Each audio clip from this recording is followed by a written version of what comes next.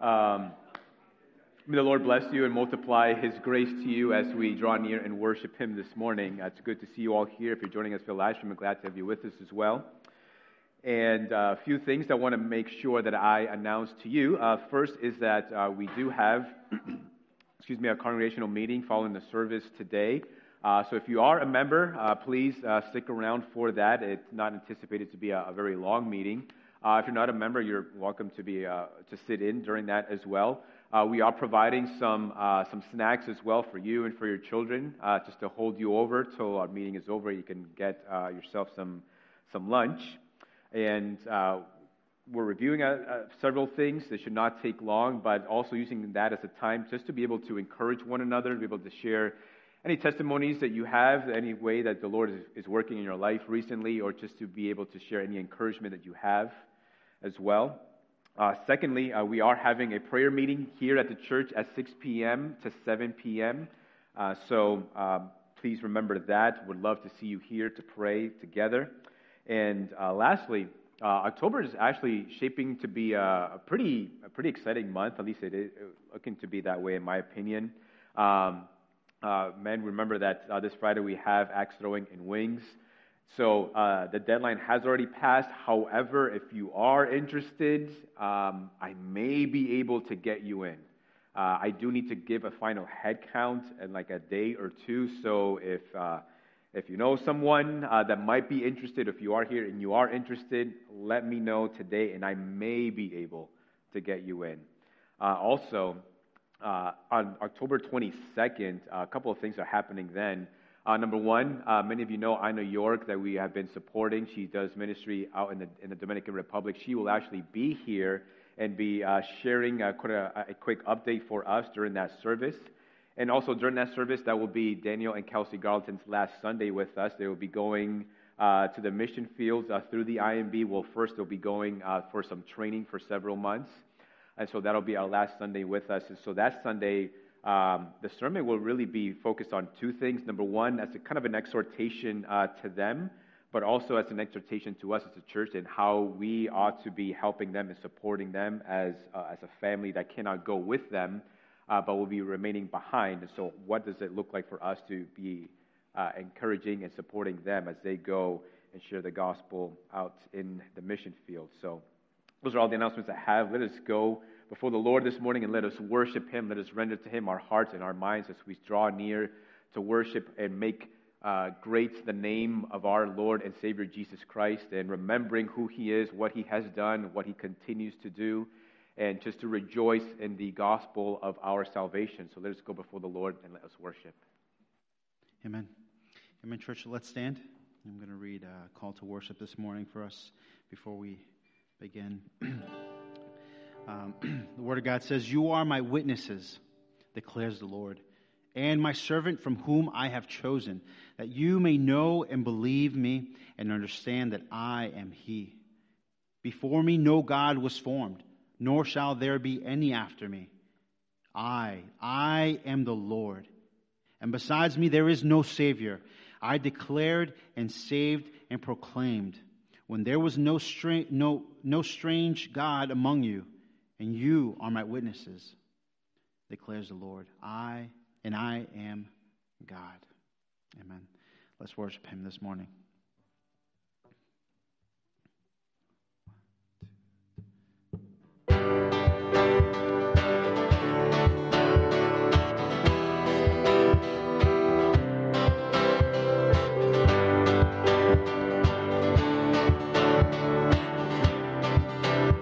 Together, your glorious cause.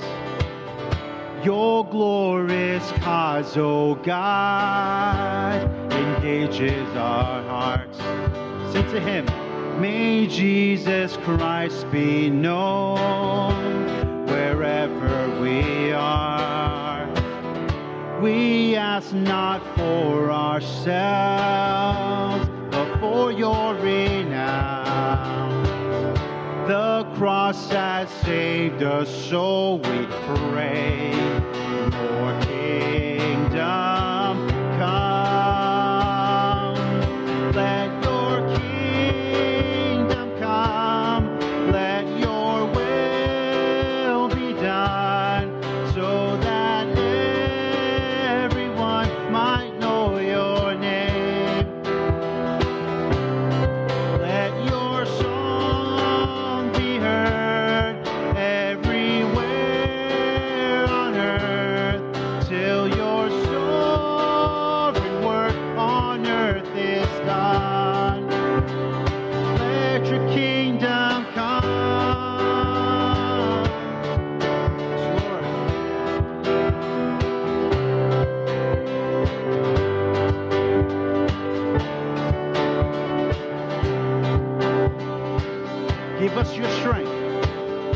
Give us your strength, O God, and courage to speak. Perform your wondrous deeds through those who are weak. Lord, use us as you want, whatever the task. By grace we'll preach your gospel still, our dying breath. Sing together. Let your kingdom come, let your will be done, so that everyone might know your name. Let your song be heard everywhere on earth, till your sovereign work on earth is done. Let your kingdom come. Yes, Lord.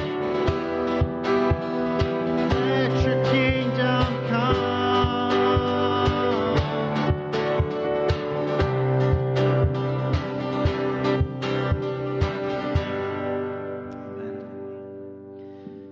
Praise the Lord.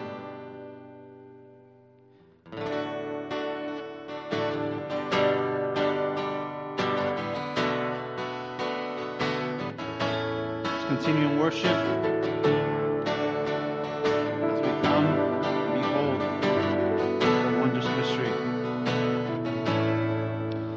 Come behold the wondrous mystery in the dawning of the King. He, the theme of heaven's praises, robed in frail humanity. And in our longing, in our darkness, now the light of life has come. Look to Christ who condescended, took on flesh to ransom us.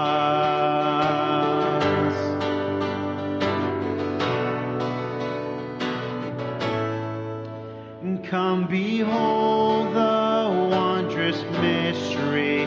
He, the perfect Son of Man, in his living, in his suffering, never trace nor stain of sin. And see the true and better Adam come to save the hellbound man. Christ, the great and sure fulfillment of the law, in him we stand. Yes, Lord.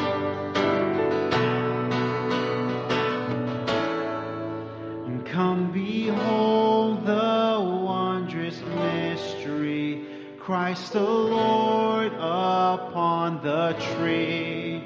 In the stead of ruined sinners hangs the Lamb in victory. And see the price of our redemption, see the Father's plan unfold, bringing many sons to glory, grace unmeasured, love untold. Come behold the wondrous mystery, slain by death, the God of life. But no grave could ever restrain him. Praise the Lord, he is alive. Praise, what a foretaste of deliverance, how unwavering our hope. Christ in power, resurrected, as we will be when he. What a foretaste! What a foretaste of deliverance, how unwavering our hope. Christ in power, resurrected, as we will be when He comes. Yes, Lord. We worship You, Father, for You are worthy of our praise.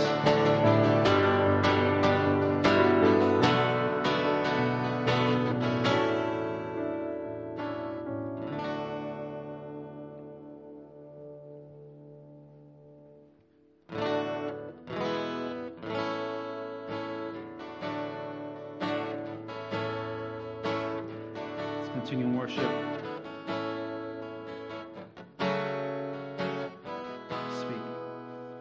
Speak, oh Lord, as we come to You to receive the food of Your holy word.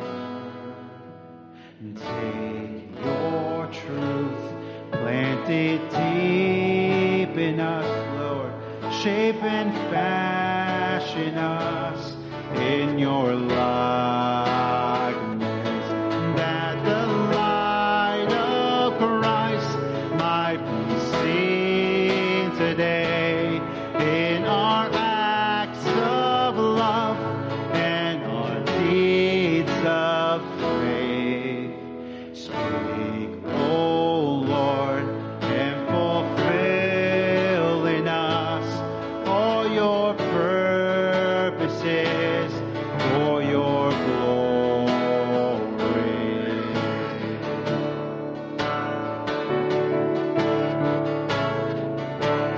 Teach us. Teach us, Lord, full obedience,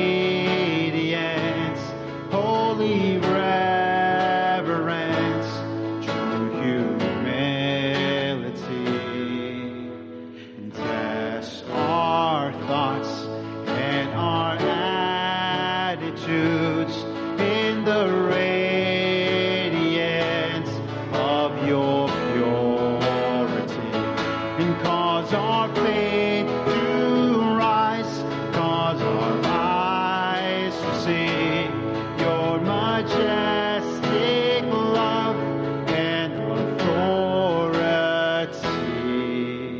words of power that can never fail.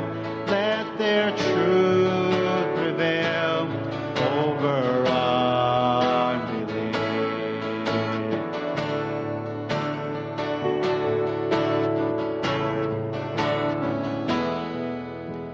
Speak, O Lord, and renew our minds. Help us grasp the heights of Your plans for us.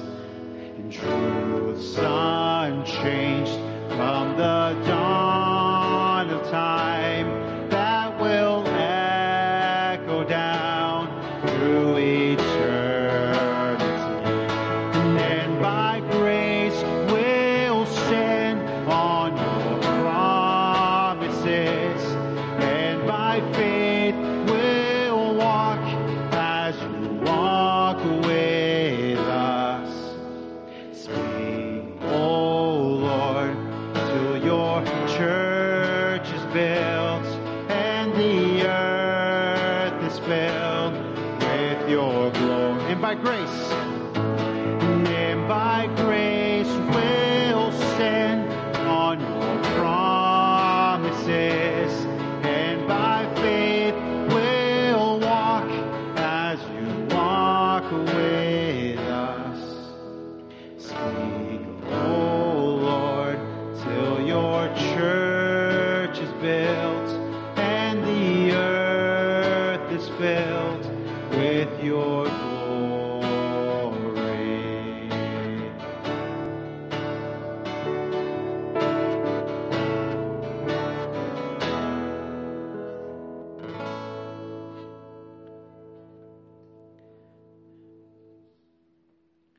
Father, this morning I pray that You may speak to Your church.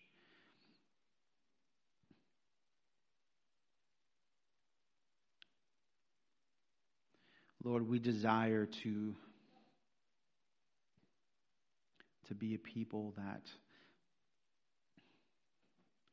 give you the praise and the honor, the glory that you deserve. Lord, but many times we fall short and we are unfaithful.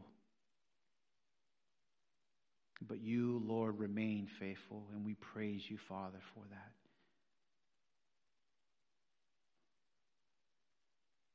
Father, you have saved us.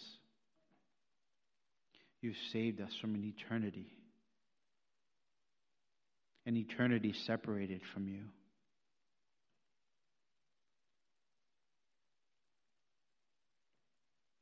You lovingly, and a God, a Father full of grace and mercy, sent your Son, Lord, to die for the sins of the world, for those who believe.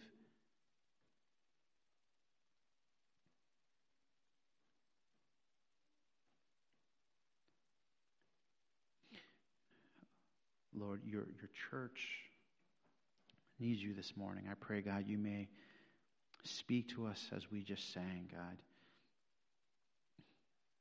Teach us, Lord, full obedience, holy reverence, true humility as we come before your word, as we come in prayer, in fellowship. Lead us, Father.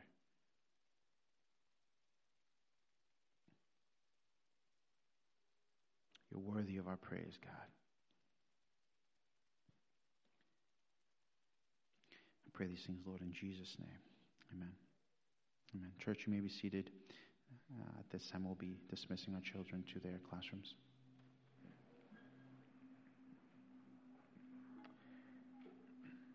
I'm going to read from 1 John chapter 1, verses 1 through 4, and then we will spend some time in prayer.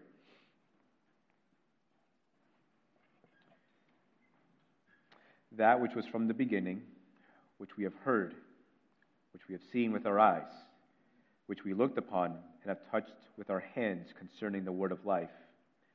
The life was made manifest, and we have seen it and testified to it and proclaimed to you the eternal life, which was with the Father and was made manifest to us. That which we have seen and heard we proclaim also to you, so that you too may have fellowship with us, and indeed our fellowship is with the Father and with his Son, Jesus Christ. And we are writing these things so that our joy may be complete. Let's go to the Lord and let's pray.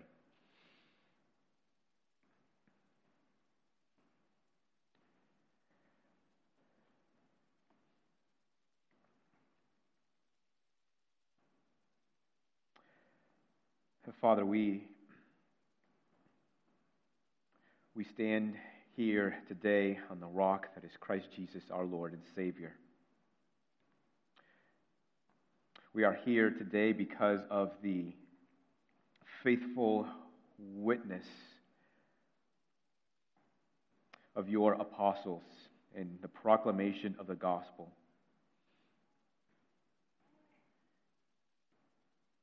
We are here today because many have come before us proclaiming the preciousness of the gospel of Jesus Christ.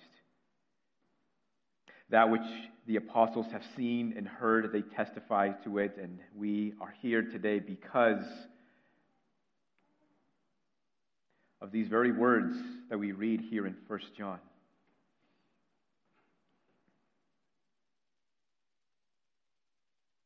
Lord, and we desire to be as faithful, to continue to proclaim Jesus Christ as Lord and Savior.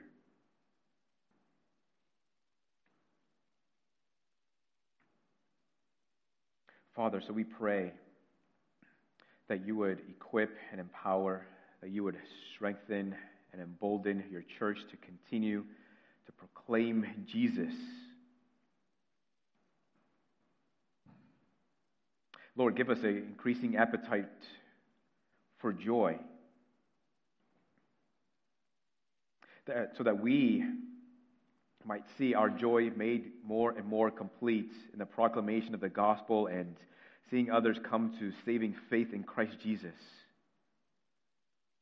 Lord, give us the joy that comes from seeing sinners saved with the gospel of Jesus Christ. Give us an appetite for these things. Father, we pray you might help each one of us, Lord, in each of our circles, Lord, to be faithful witnesses. Lord, though we have not seen Jesus with our own eyes, though we have not heard Jesus with our own ears, we know the reality of Christ. We have the assurance of these things. We have the convictions of the gospel of Jesus Christ because you have given us your Spirit, who gives us the assurance of the reality of what we read in the gospel of Jesus Christ.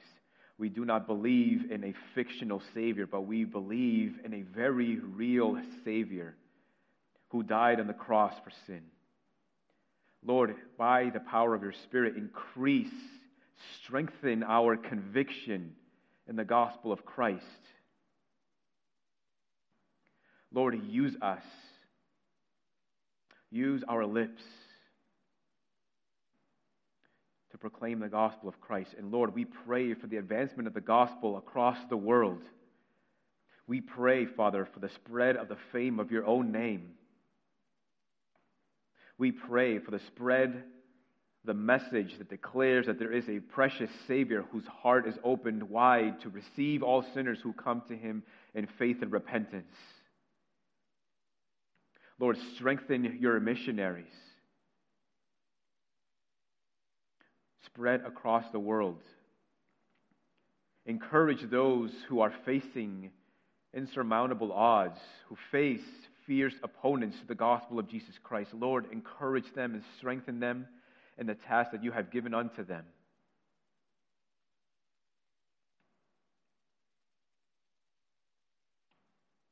Father, we pray for a great salvation.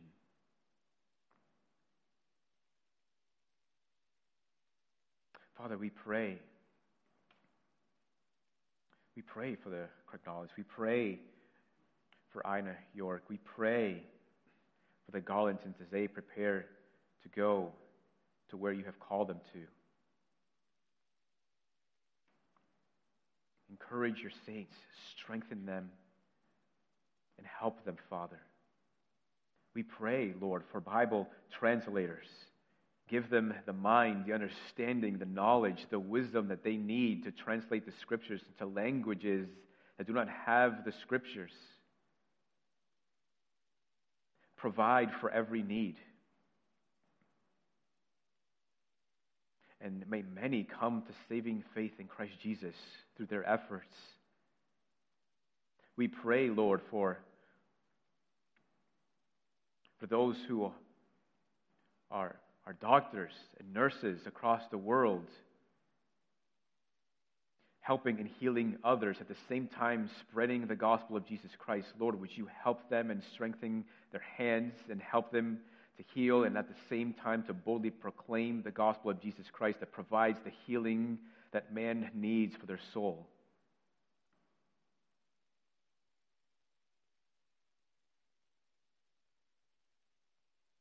Father, we pray for more laborers to go into the field. We pray that you might call many upon many to go and boldly proclaim the message of Jesus Christ.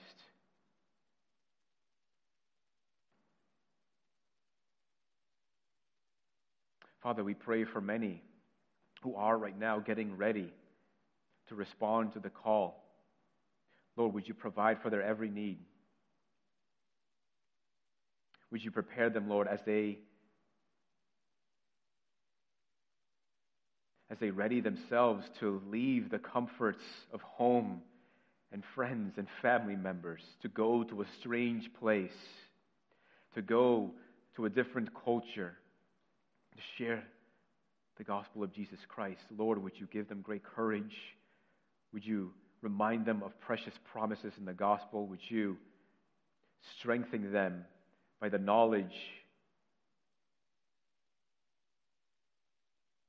that Jesus Christ is a shepherd of the sheep, and never leaves or forsakes his people.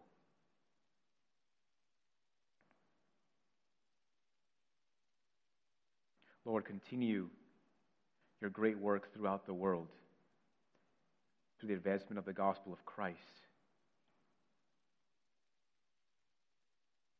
And use us, Lord, as you will, to make your name great wherever we go and whatever you call us to do.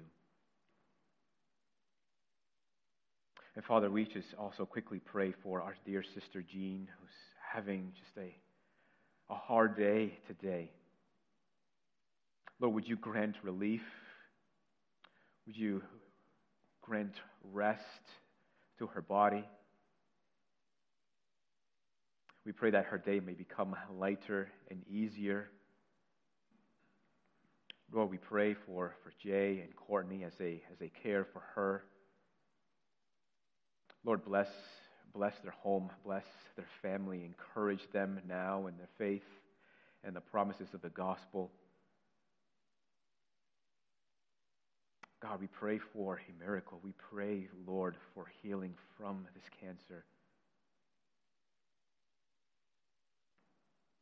Father, we entrust all of these things to you, and we look forward to all that you are going to do. And it's in Jesus' name that we pray these things. Amen. Amen. If you would, please turn with me to the book of Acts. We're in Acts chapter 5.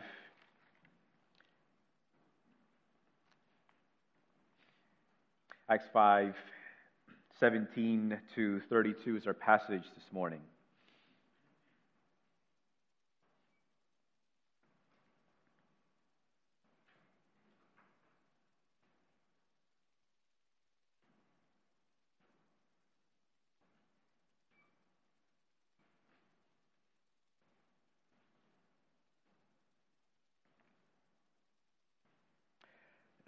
Acts chapter 5, beginning in verse 17. But the high priest rose up, and all who were with him, that is the party of the Sadducees, and filled with jealousy, they arrested the apostles and put them in the public prison. But during the night, an angel of the Lord opened the prison doors and brought them out and said, "Go and stand in the temple and speak to the people all the words of this life." And when they heard this, they entered the temple at daybreak and began to teach.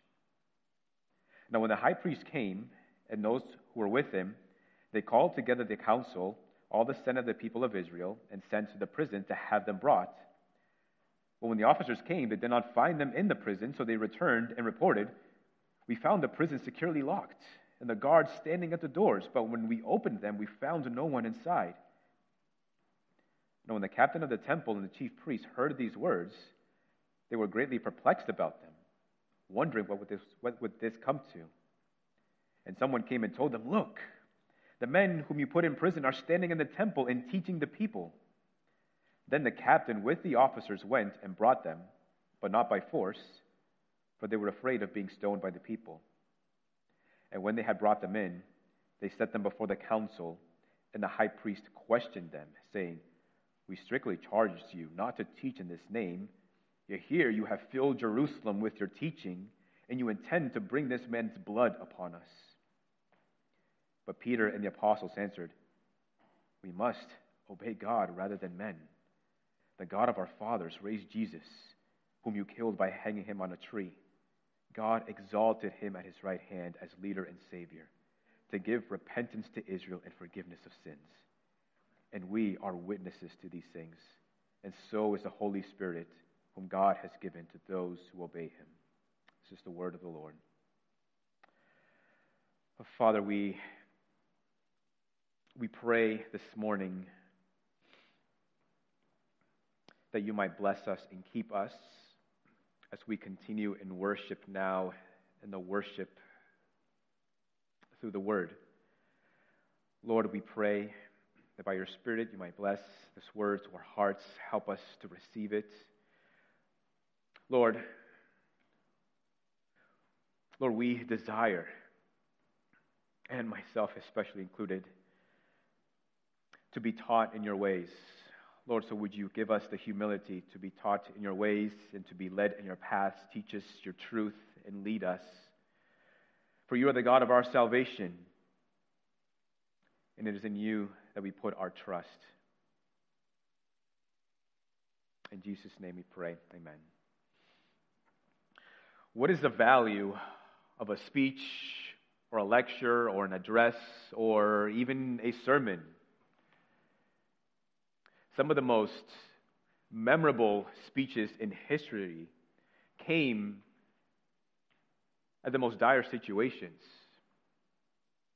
You take, for example, Martin Luther King Jr.'s speech, his I Have a Dream speech, or take Winston Churchill's World War II speech, we'll fight them in the beaches. Right? If you haven't read or heard that speech, you ought to. Words can be more effective in emboldening and strengthening and encouraging people than even physical resources. Right? Take a soldier, for instance, who's out in war, who's equipped with all that he needs to face the war at hand, but yet still cowering in his boots. But then a general gets up and encourages his men, delivers a speech, and all of a sudden, the soldier who was once fearful now is emboldened, is encouraged to go and face the war that's ahead of him.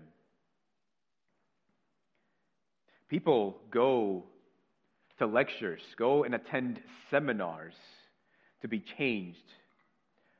Not by being given money or by receiving resources, but by hearing words. Because words have a way of filling you up in ways that other things cannot. So consider these things as we turn to our passage this morning. Consider the words. Consider the gospel encouragement, gospel emboldening that we see in this passage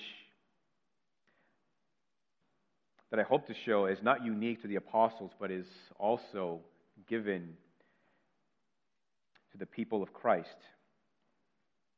First, consider gospel witness.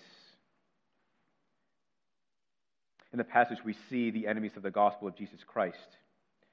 But the high priest rose up, and all who were with him, that is a party of the Sadducees, this religious sect, and filled with jealousy, they arrested the apostles and then put them in the public prison. This is a very public arrest, and they placed in a public prison. We saw, if you might remember, last week, we went through Ananias and Sapphira. We saw sin in the church and how sin was dealt with in the church. This is a kind of attack, an internal attack by the devil himself. Prior to this, there was an external attack as the church faced persecution, namely the apostles. And now we see another external attack directed towards the church. Every garden has its weeds, good endeavors have their obstacles. Glorious enterprises have their opponents, and we see that as the church dealt with sin, and then we see the church then thriving and growing, the apostles continuing to perform healing, continuing to proclaim the gospel, more and more people are coming to be saved with the gospel of Jesus Christ, and even those who are on the outside who have not yet made that step in believing the gospel have a kind of reverence towards the church and even towards God. And then we have this but the high priest came, and what did he do? He arrested the apostles of Jesus Christ.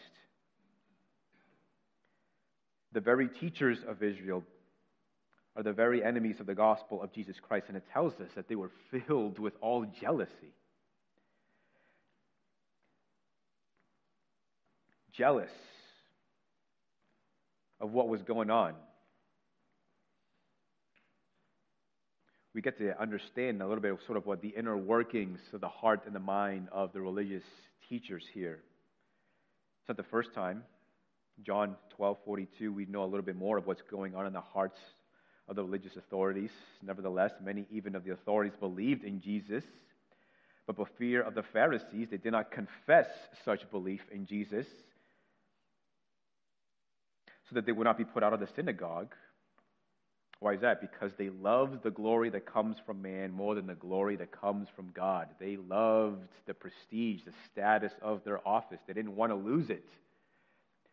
And so they didn't want to then openly confess their belief in Jesus Christ. John 5:44, Jesus says to the religious leaders, "How can you believe when you receive glory from one another and do not seek the glory that comes from the only God?" You have this obstacle that is preventing you from believing in me, and that is your pursuit of your own glory. We see that self-glorification not only prevents men from believing, but in this case, it can also turn them into enemies of the gospel of Jesus Christ. These religious authorities are filled with jealousy. They're jealous because the apostles are receiving more attention than they are. The people of Israel are not looking to the religious leaders for direction and guidance. They're now looking to the apostles. They're wanting to hear more about this Jesus. And so they go on to arrest the apostles, and yet having done what they could to try to shut up the proclamation of the gospel, notice then the necessity of the gospel. Verse 19, "But during the night an angel of the Lord opened the prison doors and brought them out and said, 'Go and stand in the temple and speak to the people all the words of this life.'" We have here a divine case of a prison break.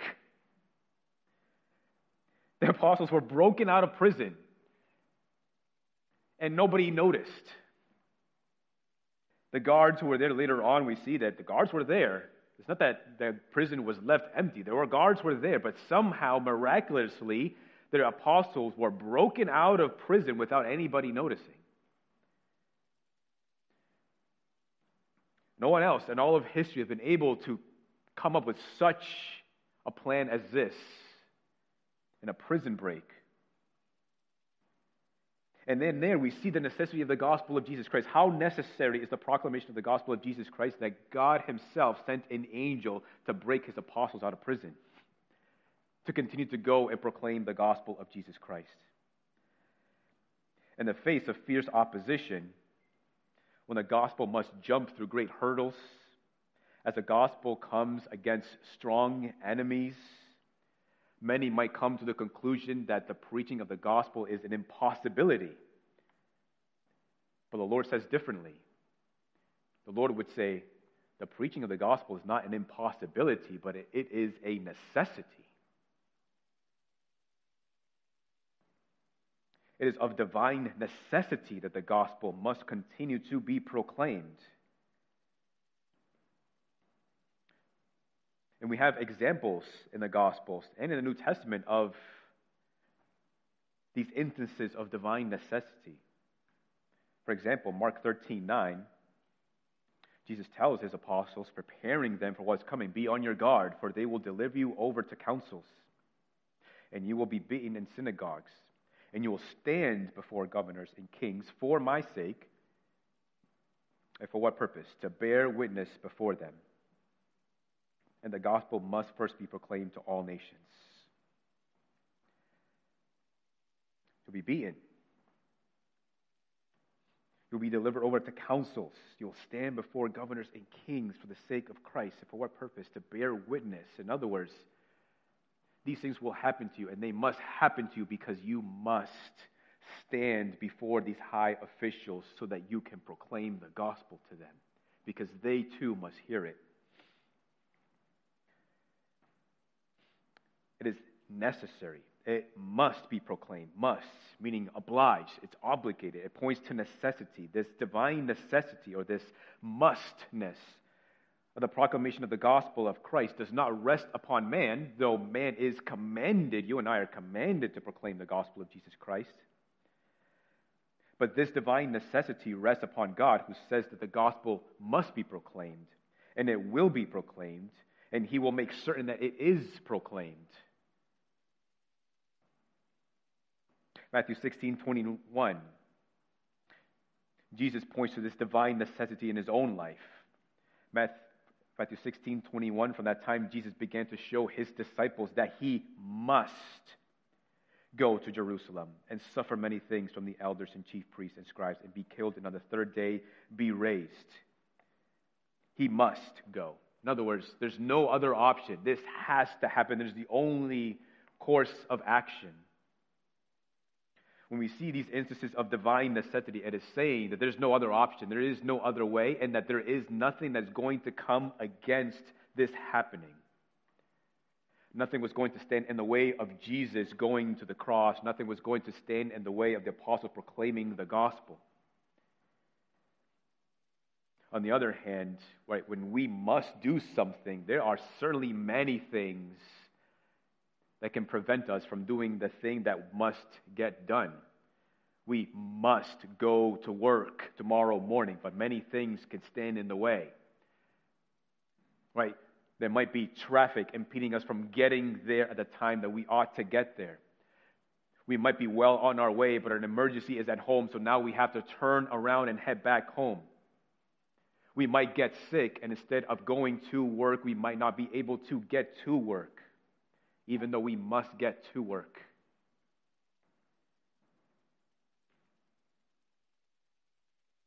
But when we see this divine necessity, when Jesus says that he must go to Jerusalem, it's not only because he has to, it's because there's no other way, there's no other course of action, and that nothing is going to impede him from going. He must go, and he must suffer, and he must die on the cross, and he must be buried, and he must also rise from the dead, and he must also ascend on high to the right hand of God.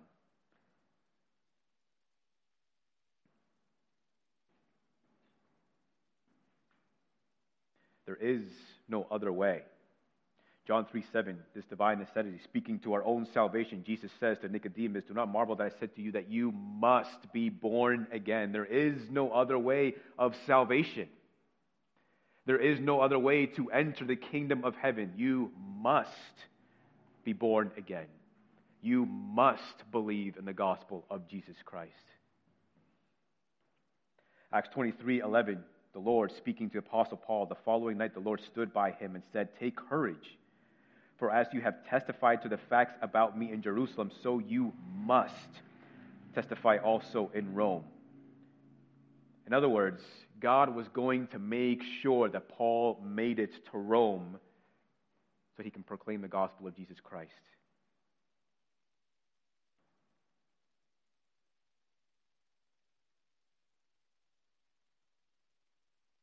Then consider the boldness of the gospel.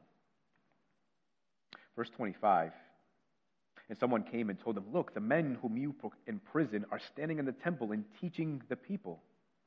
And the captain with the officers went and brought them, but not by force, for they were afraid of being stoned by the people. And when they had brought them, they set them before the council, and the high priest questioned them, saying, "We strictly charge you not to teach in this name, yet here you have filled Jerusalem with your teaching, and you intend to bring this man's blood upon us." But Peter and the apostles answered, "We must obey God rather than men." There it is again, this mustness, this divine necessity. We have no other option. There's no other course of action. We've been broken out of prison miraculously by this angel who then told us, "You go and teach at the temple." So for them, obedience was not an option. No, we must go and do as we are told. You tell us to do differently, but no, this is the way that we must go. This is necessary.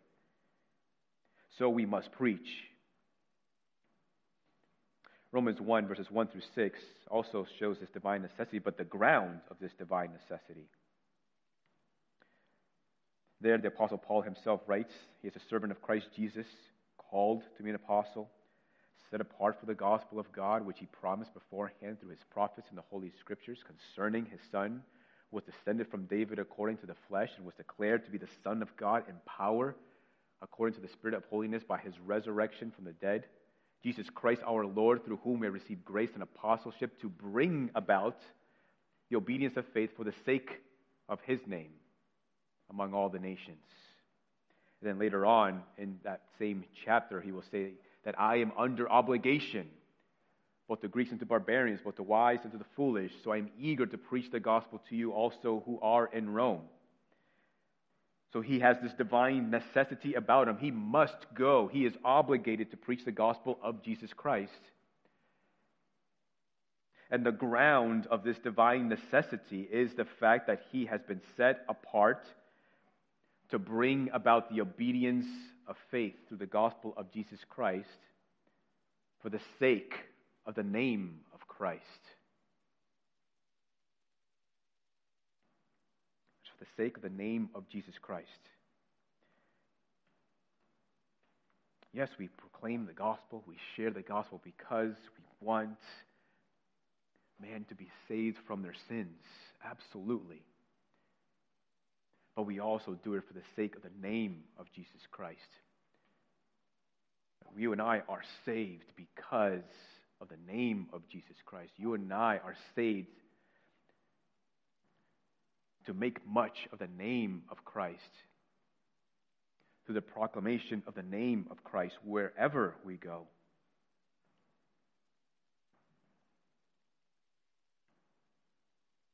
And so this divine necessity comes upon the apostles, and it comes to us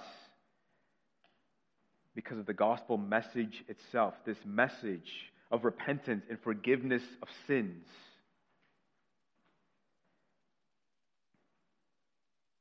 Because this is the only way in which man will be saved from the judgment and the wrath of God. So divine necessity is laid upon us to go and proclaim the gospel of Jesus Christ. And this divine necessity comes with a particular kind of boldness as well. Just as Paul was a man under obligation to preach the gospel where he goes, and that divine necessity comes with a directness, with a boldness to go and proclaim that message. So also when one has this necessity about him to say what needs to be said, they will say what needs to be said because necessity compels him to share what needs to be shared. Right? You cannot be marked by such a necessity without also having a boldness.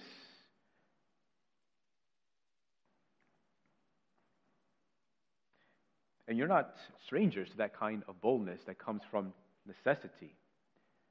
Certainly you've had difficult conversations in your life, conversations you did not want to have, conversations that perhaps that kept you up at night, put a horrible feeling at the pit of your stomach, perhaps could not even eat well because you knew that there was this conversation that needed to be had. You were the only one who could have it. And to leave things as they are would only make things worse. Perhaps for yourself, perhaps for those around you, perhaps for the person that you needed to confront, but you knew that this needed to be had.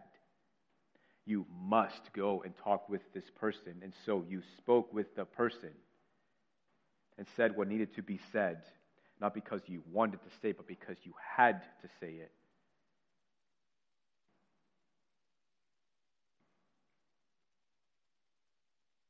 The apostles stood in the face of enemies of the gospel and said, we must obey God rather than men. We must go and teach. We must go and proclaim. There is no other option. And they said this knowing that these religious teachers were also the ones who were responsible for hanging Christ Jesus to a cross. So surely they were probably thinking to themselves, we might suffer the same fate here. They did that to Jesus. And surely they might do that to us as well. But when one has that kind of necessity about themselves, they say what needs to be said, despite the consequences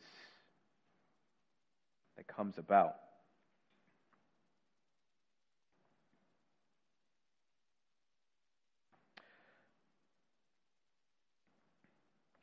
Secondly, the Spirit is witness. Verse 32, and we are witnesses to these things, Peter speaking for the apostles, and so is the Holy Spirit whom God has given to those who obey him. They are witnesses to these things. Just as John writes in his letter in 1 John, that which we have seen and heard we proclaim also to you. They only proclaim what they have seen and heard. This isn't hearsay, this isn't rumors. They're not sort of receiving secondhand information. These are the apostles who walked with Jesus, who sat at the feet of Jesus, who witnessed themselves the works of Jesus. It is those very works and those very words that they then go on to proclaim to others. And this is so important to them that they even go on to look for these things when choosing another apostle to replace Judas. They had to be somebody who weren't necessarily part of the inner 12 circle, but somebody who still followed closely behind them, who also saw Jesus and witnessed the works of Jesus and heard the words of Jesus. So they all became witnesses to these things, but then there's another. Verse 32, again, I don't know if you caught this, and we are witnesses to these things, and so is the Holy Spirit. The Holy Spirit is also witnesses to the words and works of Jesus. So the Holy Spirit then is like a 13th disciple, you might say, who followed Jesus. And this Holy Spirit functions as a kind of indwelling apostle in the life of believers, to help them to testify to the reality of Jesus Christ and the proclamation of the gospel of Jesus Christ. And so then it is this divine necessity and the boldness that comes from this necessity that all both comes from this Holy Spirit who is given to those who obey the Lord. How can the apostles stand before their enemies and continue to proclaim the gospel apart from the internal witness of the Spirit and the boldness that comes from the Spirit and this divine necessity? How can they continue to preach the gospel knowing that they are being watched by all these religious teachers?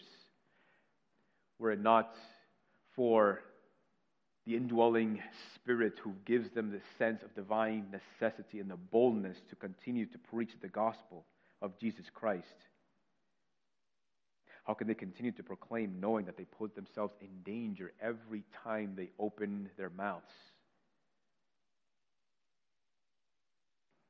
It is because the Spirit is in them and with them, filling them with this divine necessity and emboldening to proclaim the gospel of Jesus Christ. Words can change a person's life. It's one of the reasons why I read a lot and love reading, because I enjoy the power that words can have. I mean, just think, one book, or one chapter, or one page, or one paragraph, or one sentence can change something about you for the rest of your life.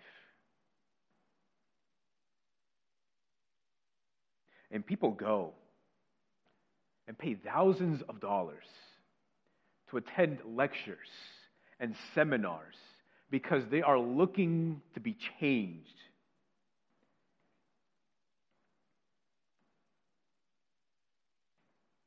Not through resources or money, but through the power of words. The lives of the apostles are changed. And they're changed by action, namely the actions of Jesus Christ, his life, death, burial, and resurrection. But the apostles' lives are also transformed by the words of Jesus. So similarly, our lives, right, if you are a believer, a follower of Jesus Christ, your life has been transformed because of the actions of Jesus Christ, that Jesus Christ died for you. But your life is also transformed by the words of the gospel of Jesus Christ. For some of you, you heard the gospel of Jesus, and your life has not been the same since then.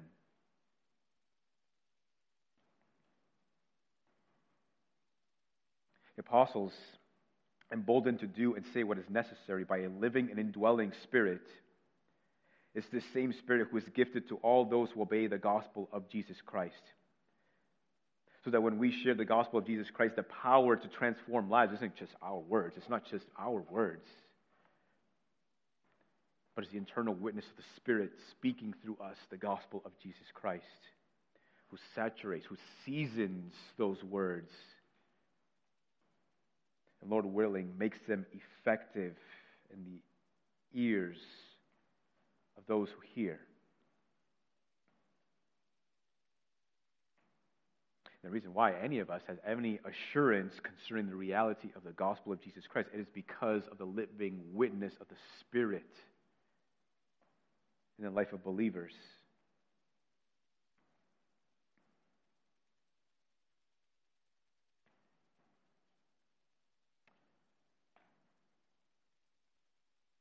During the night, an angel of the Lord opened the prison doors and brought them out and said, "Go and stand in the temple and speak to the people all the words of this life." And when they heard this, they entered the temple at daybreak and began to teach.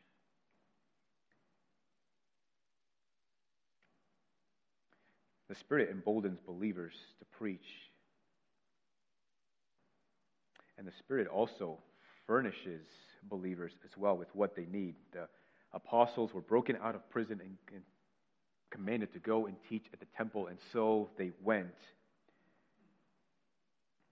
If the Lord commands, you can be sure that He equips you to obey that which He commands. If the Lord leads you to go in a certain direction, you could be confident that the Lord will give you exactly what you need to take the course of action that He's called you to.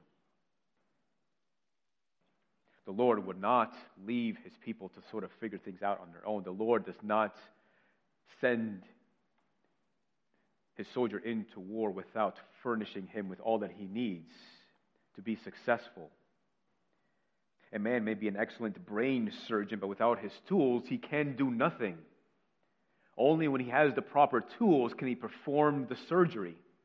So also, we can be confident that we will be useful in the kingdom of heaven because the Lord equips us with what we need to be useful in the kingdom of heaven, and particularly in the proclamation of the gospel of Jesus Christ. John 15:5, Jesus says, "I am the vine, you are the branches. Whoever abides in me and I in him, he it is that bears much fruit. For apart from me, you can do nothing." In other words, it is necessary that we abide in the vine that is Jesus Christ, that we remain in Him, that we commune with Him, that we walk closely with Him, that we follow in His commandments as a way of loving Him. Because apart from Him, we can do nothing that is of eternal significance or value or that is pleasing to the Lord. Just as a hammer is a useless tool without a hand to wield it, so we also must abide in the vine that is Jesus Christ, so that we might be useful in the kingdom of heaven. If gospel proclamation is necessary, and the Spirit is a living witness, and the Lord commands us to go and share the gospel of Jesus Christ, we can be confident that we will have everything that we need as we go and tell. And yet, knowing that there is this divine necessity that comes upon the life of the believer through the internal witness of the Spirit of Jesus Christ, who desires to proclaim the gospel to others, and with that internal witness and that divine necessity also comes a particular kind of boldness that is needed to share this message. Why is it then that at times, or many times, or even in seasons, or even right now, might we be filled with a kind of fear, perhaps? Why is it that we sometimes lack the confidence and the boldness that we need to share this message to others? This takes us lastly to the vessel's witness. The vessel as in you and I. Consider some of the hindrances or some of the impediments or some of the obstacles or some of the the leeches that sort of sap away or drain whatever confidence that we might have in proclaiming the gospel of Jesus Christ.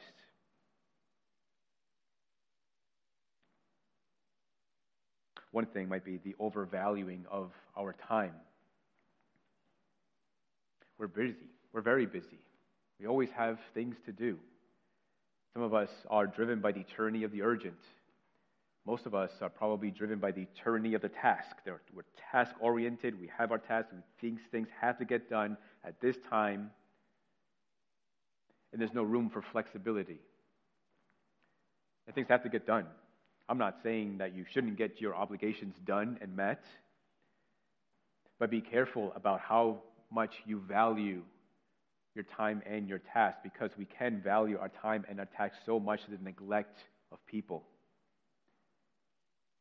We can be so task-driven and so task-oriented that we never think about the person next to us or think about the person who works right beside us, that we never consider the eternal destiny of the person that we come across. You may have more time to complete your task than a person has to live. We can delay many things, but the one thing that no one can delay is the appointed time of their death.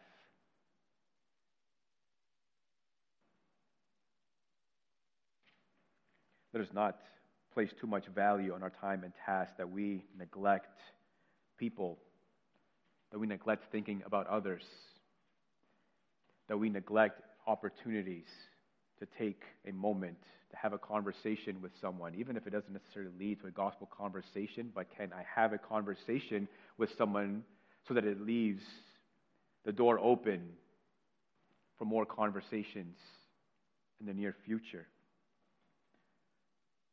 Another one is fear, right? You and I, we fear many things. We might fear man's anger and sharing the gospel. But shall we be afraid of man's anger? Which is but for a moment, when God's anger towards unbelieving man is eternal. And we have the one message that can appease the anger of God toward man's sin. And that is the message of Jesus Christ. We might fear no longer being accepted by our peers or those that we work with. Right? And that is a risk that we take. But shall we let such an outcome prevent us from evangelism? Shall we be so attached to man's acceptance, knowing that the God of the universe has accepted us in Christ Jesus? What could be better than that? We might fear offending others. That's another real risk. Yes, the gospel can offend, and the gospel is itself an offensive message.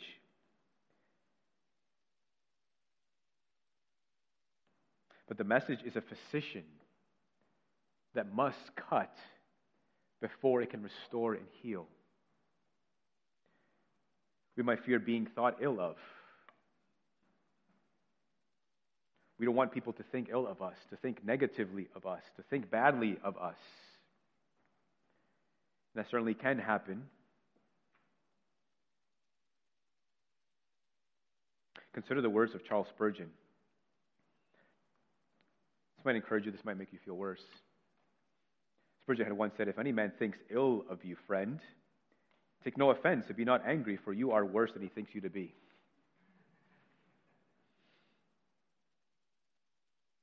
The Bible has a lot of bad things to say about you and I.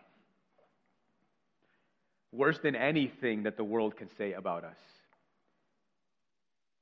And yet God still sent His Son into the world to die for our sins. So the Bible says a lot of bad things about sinful man. The Lord has a lot of things to say about our sinful state, and yet in Christ Jesus we are all accepted and loved by God through our faith in Christ Jesus, our Lord and Savior. Another one is the fear of losing close friends and loved ones. And that's a hard one. It is hard to share the gospel with friends, close friends, family members who do not yet know Jesus. But consider the Son of Man, who had no place to lay his head, Consider the Son of Man, who had his own familial brothers who did not believe in him, in fact, thought he was a deranged lunatic. Consider the Son of Man who had once promised in the Gospels, that promise that still stands true today, that if any should lose father or mother or brother or sister or spouse for his sake and the gospel, will receive 100-fold, will receive fathers and mothers and brothers and sisters in the kingdom of heaven. Another hindrance to this divine necessity that gives us this boldness to proclaim the gospel of Jesus Christ is not walking closely with God. Consider the heart of Jesus Christ towards sinners. Jesus says, "Come to me, all who are heavy laden, and I will give you rest." He says in the Gospel of John that anyone who comes to him, he will never cast out. The heart of Jesus is opened wide for all sinners. And for us to have such a heart towards sinners, we need to just simply walk closely in communion with Christ Jesus. But it is difficult and near impossible to have such a heart towards sinners if our own heart is far removed from the heart of Jesus Christ.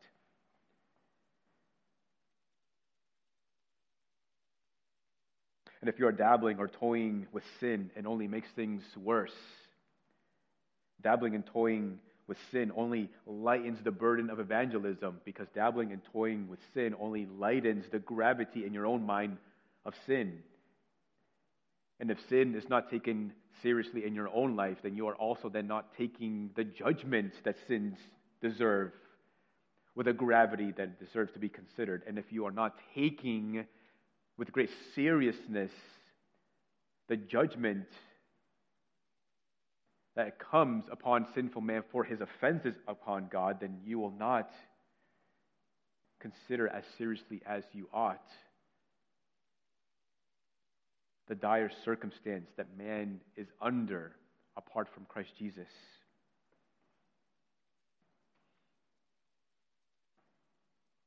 Another one is that we are not made urgent by eternal realities. There was a time when people lived with a greater sense of death, this greater sense of knowing that they may not live a very long life.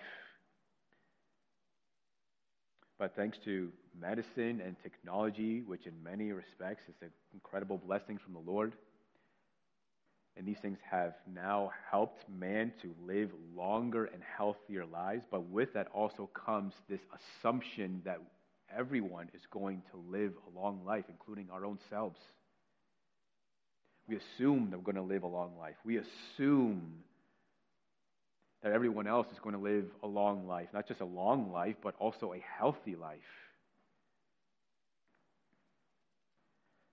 There's this Latin phrase that says festina lente, which means make haste slowly. It means to continue to move forward, but with deliberateness, with an intentionality. The Bible has its own way of saying these things. In Psalm 90, verse 9, "For all our days pass away under your wrath. We bring our years to end like a sigh. The years of our life are 70, or even by reason of strength 80, yet their span is but toil and trouble. They are soon gone and we fly away." Verse 12, "So teach us to number our days so that we may get a heart of wisdom." There's a particular kind of wisdom that only comes from our acknowledgement that long life isn't guaranteed. And so when you walk about with this sense of knowing that long life isn't guaranteed, when you walk about your life not having this assumption that you are going to live long and healthy, you walk about with a kind of wisdom. You're more intentional. You are more deliberate with what you do with the time that you have left.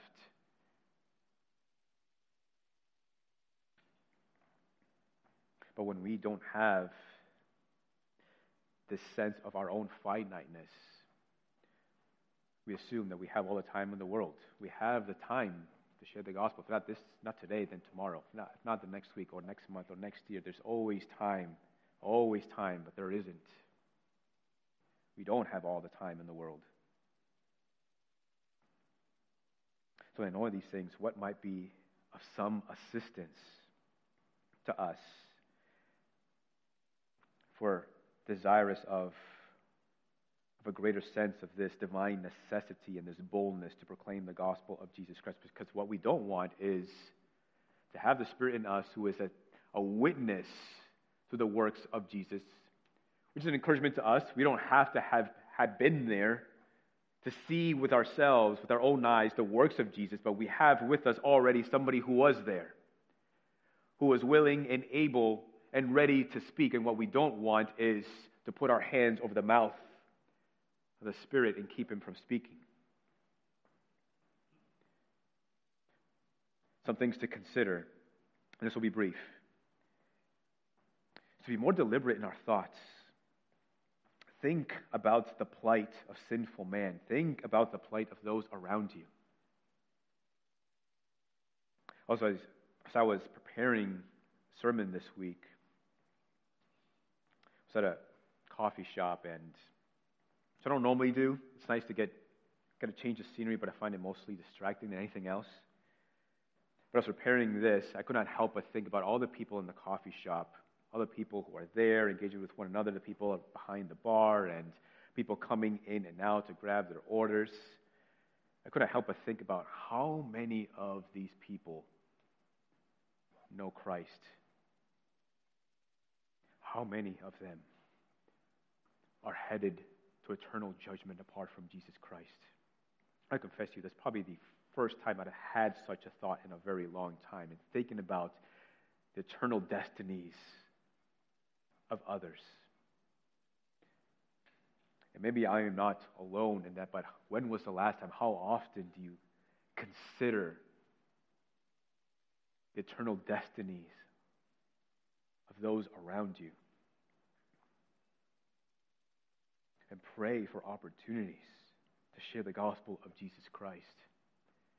And believe that the Spirit who is in you will embolden you to share that message of Jesus Christ. The Spirit equips us to share this message. But there's also things that we can do ourselves to equip ourselves to help us to share the gospel of Jesus Christ. I was taught many years ago sort of a very practical way of thinking about one's testimony and how to share your testimony and even how to share the gospel with others in a very kind of succinct and clear way. And that is thinking about three different categories: sin, Savior, and saving faith. Sin, pointing to your life before Christ. For some of you, it's very different, because for some of you, you grew up in a Christian home, and you cannot pinpoint the exact time you believed in Jesus Christ, and praise God for that. So it might look a little differently for you. But when it comes to sharing your testimony or even sharing the gospel, sin, right? What is it that makes the gospel necessary? It is our sin that makes the gospel necessary. And then saving faith, the proclamation of the gospel. Who is Jesus and what has he done? His life, death, burial, and resurrection. And when you consider your own testimony, what happened to transform your life? When did you hear that message? When did things click? When did the lights turn on? And then saving faith. How has your life changed since then? How has your life been transformed? What fruit has your life produced since believing in the gospel of Jesus Christ? Something else to consider in terms of assistance is to pray with the saints. Pray with the saints. Pray for the salvation of the lost. There's certainly value in praying in your own prayer closets, in your own time alone with the Lord for those who have yet to believe in the gospel of Jesus Christ. But pray with others as well. We're praying tomorrow here at the church at 6. Praying for many things. Praying also for those who are lost. This particular point is very sweet to me because years ago I would meet with one pastor and several others There were other men in the church one day a week early in the morning, so we would pray specifically for those who are lost. And on that list was my brother. And for years we were praying and praying until one day the Lord finally saved him. Pray with the saints for the salvation of the lost. And then lastly, do you want Christ to be glorified? In Romans 1, Apostle Paul says that he was called to be an apostle and to bring about the obedience of faith for the sake of the name of Jesus Christ. We share the gospel because people need to be saved. But we also proclaim the gospel because we want the name of Jesus Christ to be magnified. We want his name to be proclaimed. We want Jesus to be glorified more and more as we share the gospel of Jesus Christ. We cannot control how people receive the message or what they do with the message, but we continue to spread the fame of God's name as we go and proclaim that gospel message of Jesus Christ. Let us go and let us share and let us believe that as we go and share, that the Spirit will also equip us and help us and embolden us to share that message with others. And with that, by way of response, we're going to take communion together this morning. So if you have yet to do so, there are these small cups in the back. Feel free to make your way back there and grab one of these. The Lord has saved us by dying on the cross for our sins. He's given his very precious life so that anyone who believes in him may not perish but have eternal life. This is the message that we have heard and have read that has been proclaimed in his holy word. And this is the message that we believe. And because we believe, we take this together, believing that even the presence of Jesus Christ is with us to bless this to us this morning. Not believing that this actually becomes the body and the blood of Jesus Christ. These are representative elements of the body of Jesus Christ who was bruised for our sake. This simply represents the blood of Jesus Christ that was shed for the remission of our sins. We take this in faith, knowing that Christ Jesus died for our sins.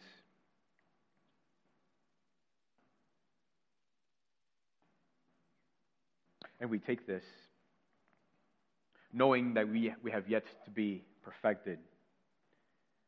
We do not take this as those who have lived sinless lives. This meal is given for sinners. This meal is given for anyone who's believed in the gospel of Jesus Christ. This meal is given to anyone who still recognizes their need for Jesus Christ. So if you've believed in the gospel of Jesus Christ, if your life is characterized by walking in repentance, turning away from sin, and turning to the Lord Jesus, and if you have received the baptism, so then you are welcome to take this meal as a brother or sister in Christ Jesus. But if you have yet to believe in the gospel of Jesus Christ, the Scriptures warn about taking this meal in an unworthy manner. The Scriptures warn taking this meal apart from faith. If you take this meal apart from faith, you're drinking a particular judgment upon yourself. So we ask that you not take this meal with us if you have yet to believe in the gospel of Jesus Christ. But even as you have heard the message today, even as you remain there where you are, consider what you have heard this morning. Consider your life. Consider the fact that you don't know how long you have left. Consider what assurance you have of whatever it is that you believe about the next life. consider these things, believe in the gospel of Jesus Christ. If you believe that Jesus Christ died on the cross for sin, for your sins, and that he rose again from the dead, then the promise is that you will be given eternal life and the forgiveness of your sins. And even though you may be unsure right now, as the scripture says that we have read earlier, that the Spirit is given to all those who obey the Lord Jesus. The Spirit will be your assurance of your salvation and the realities of the gospel of Jesus Christ. So let us take a moment to just silently pause, reflect on the gospel of Jesus Christ and his death for us. And feel free from where you are to pray to the Lord, confess your sins before the Lord, but also trust that your sins are forgiven in Christ Jesus. So let's take a moment.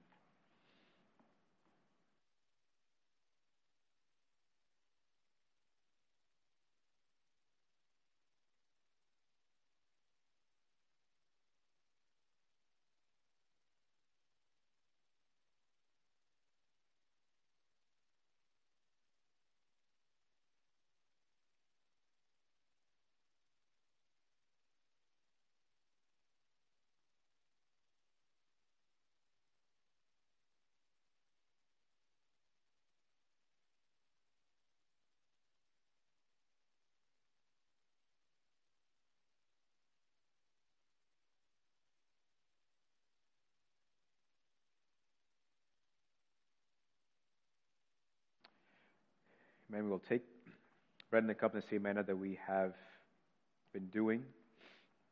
As we take this, and as we declare that this is the body and blood of Jesus bruised and shed for us, let us also wholeheartedly believe it. Let us believe that Jesus Christ died for us. Believe that Jesus Christ died for you as you take this. So let's take the bread. Brothers and sisters, the body of Christ bruised for you. The body of Christ bruised for me.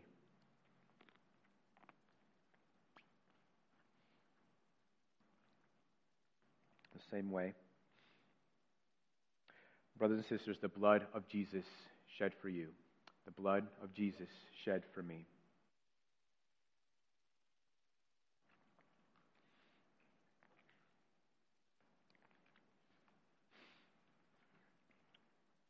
Jesus, we come to you as those who have been transformed by the message of the gospel. Lord, and we want to continue to be transformed by your word. Lord, help us to continue to go to your word. A single book, a single chapter, one paragraph, one verse has in it such great power as to completely transform something about us. Whether it's something that we have thought about, whether it's something that we do. Lord, continue to work in us. And Lord, continue to work through us. Help us to work with and not against your Holy Spirit in the proclamation of the gospel of Jesus Christ. Help us to be faithful in this. Give us the boldness. Give us an increasing necessity to preach the gospel of Jesus Christ. Help us in these things. Help us to give us what we need. And we pray, Father, for more opportunities, wherever we live, wherever we work, wherever we go, to share this message of hope. We pray in Jesus' name. Amen. Amen. Church, let's stand. In response of today's word, I think it's fitting to end with, "O church, arise." Amen. So let's sing on to the Lord.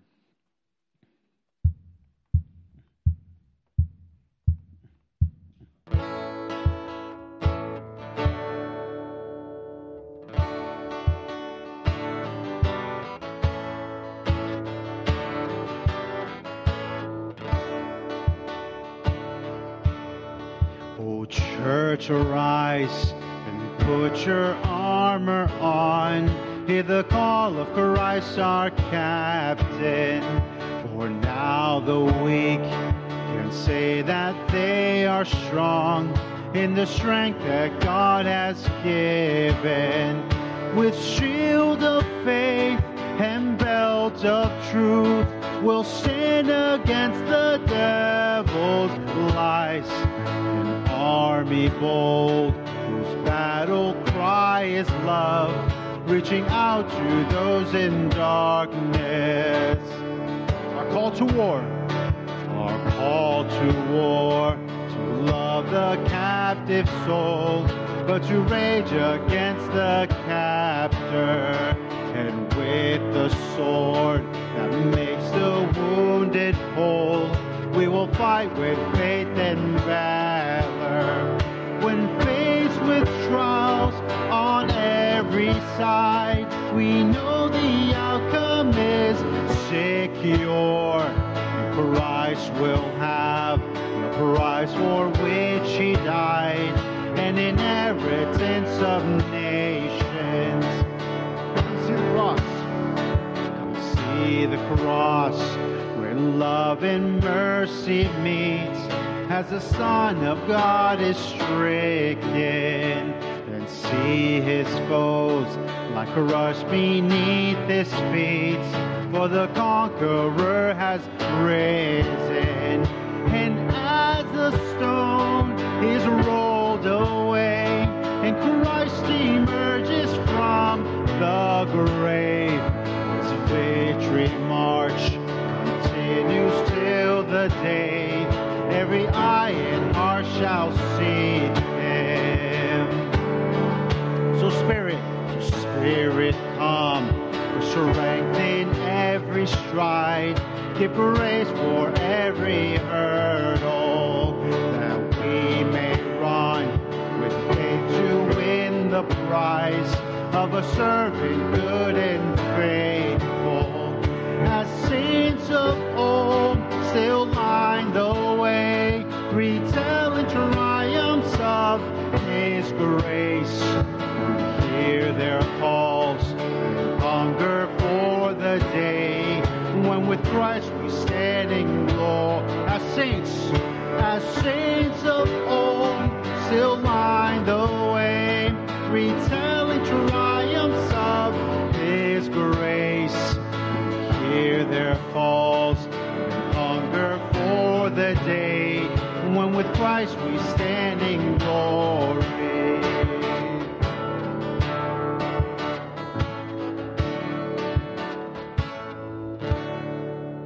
Amen.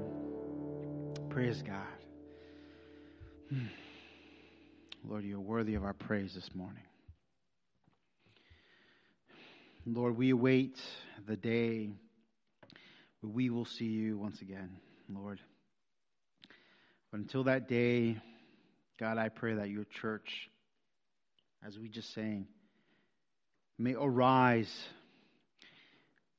and in the boldness given to us by the Spirit, Lord, may we obediently proclaim the gospel of Jesus Christ with all authority and power given to us by the Spirit. Lord, remove all fear, for you have equipped us already, God. May we be confident in our call to preach and proclaim the gospel of Jesus, Lord. And Father, we must be willing, as we heard today, we must be willing to make much of your name as we witness, Lord, to those who are close to us, friends and family. God, place in us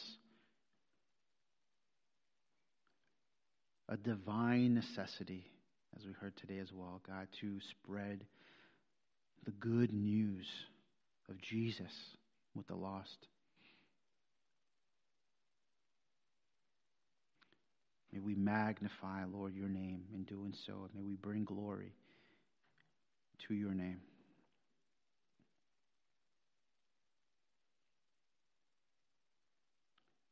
worthy, worthy Father of our praise this morning. Lead us. Lead your church. And may we obediently walk in faith, Lord. We trust you, Father. In Jesus' name I pray. Amen. The grace of the Lord Jesus Christ and the love of God and the fellowship of the Holy Spirit be with you all, church. Amen. Church, quick reminder before we are dismissed. Church meeting after, and maybe I want to say 10 minutes, 15? 10 minutes. All right. God bless you. You're dismissed. Amen.